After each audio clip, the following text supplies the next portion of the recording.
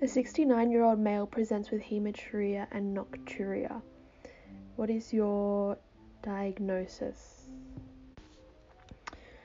Given the painless hematuria and nocturia and his age and sex, my provisional would be a transitional cell carcinoma. Differential diagnosis for hematuria include pre-renal, renal and post-renal causes. Pre-renal causes of hematuria include trauma, coagulopathy such as von Willebrand's or hemophilia, or drugs such as anticoagulants or aspirin or other NSAIDs. Renal causes would include infection, so pyelonephritis or glomerulonephritis, as well as renal infarction or interstitial necrosis. It could also be neoplastic, so a renal cell carcinoma in the kidney. Post-renally, so causes of obstruction include stones, so stones in the kidney, the ureter, bladder or urethra, or malignancies in those areas as well as infections, so potentially a UTI. And it could also be caused by trauma, so catheter-related trauma. What is transitional cell carcinoma? So transitional cell carcinoma is a type of urothelial cancer, which is cancer of the epithelial cells which line from the renal pelvis up until the proximal 2/3 of the urethra. Transitional cell carcinoma makes up 95% of urothelial cancers, and most commonly it's located in the bladder.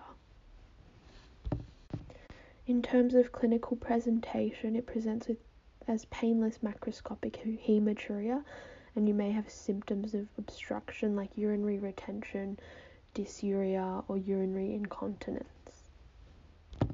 What are the risk factors for transitional cell carcinoma?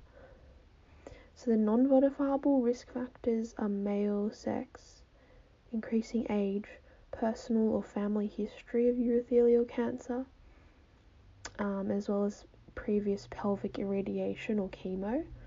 Modifiable risk factors are smoking, occupational exposure to carcinogens, as well as HPV-16 infection. What investigations would you perform? So bedsides, I would do a urinalysis and MCS. Bloods, I would do full blood count, ESR, EUC, LFTs, and coags. Imaging, diagnostic imaging would be rigid cytoscopy with a biopsy, and CT or PET for staging. What bleeding disorders could contribute to hematuria? So bleeding disorders can be split up into disorders of primary or secondary hemostasis. Disorders of primary hemostasis include platelet disorders such as immune-mediated ITP or bone marrow failure, or they can be congenital disorders of primary hemostasis, namely von Willebrand's disease.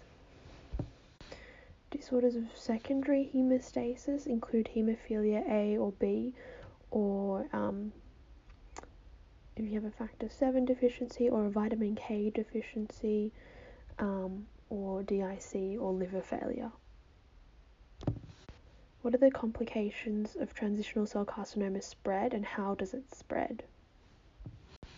TCC can spread locally, so it can cause ureteric obstruction leading to hydronephrosis or an AKI.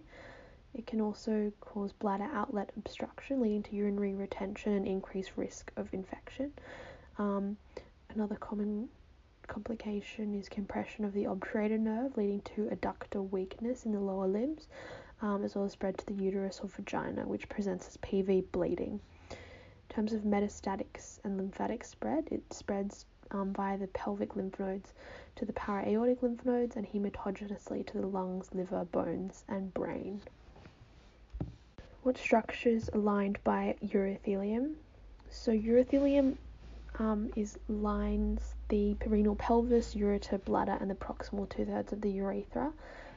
The distal 1/3 of the urethra is lined by pseudostratified columnar epithelium, which becomes stratified squamous epithelium near the urethral orifice. What is the anatomy, blood supply, and lymphatic drainage of the bladder? So the bladder is supplied vascularly by branches of the internal iliac artery. In males, it's supplied by the obturator artery, the superior vesical artery, and the inferior vesical artery, and in females by the obturator artery, the superior vesical artery, and the uterine artery. And the venous drainage corresponds to those arteries. In terms of innervation, it's innervated with sympathetic fibers from L1 to L2 and parasympathetic fibers from S1 to S3. And these fibers join together as the inferior hypogastric plexus, which branches into several plexuses, including the vesical plexus, which supplies the bladder. And the external sphincter of the urethra is supplied by the pudendal nerve. Lymphatic drainage is via the prevesical lymphatic plexus, which drains into the external iliac lymph nodes, and followed by the para-aortic lymph nodes.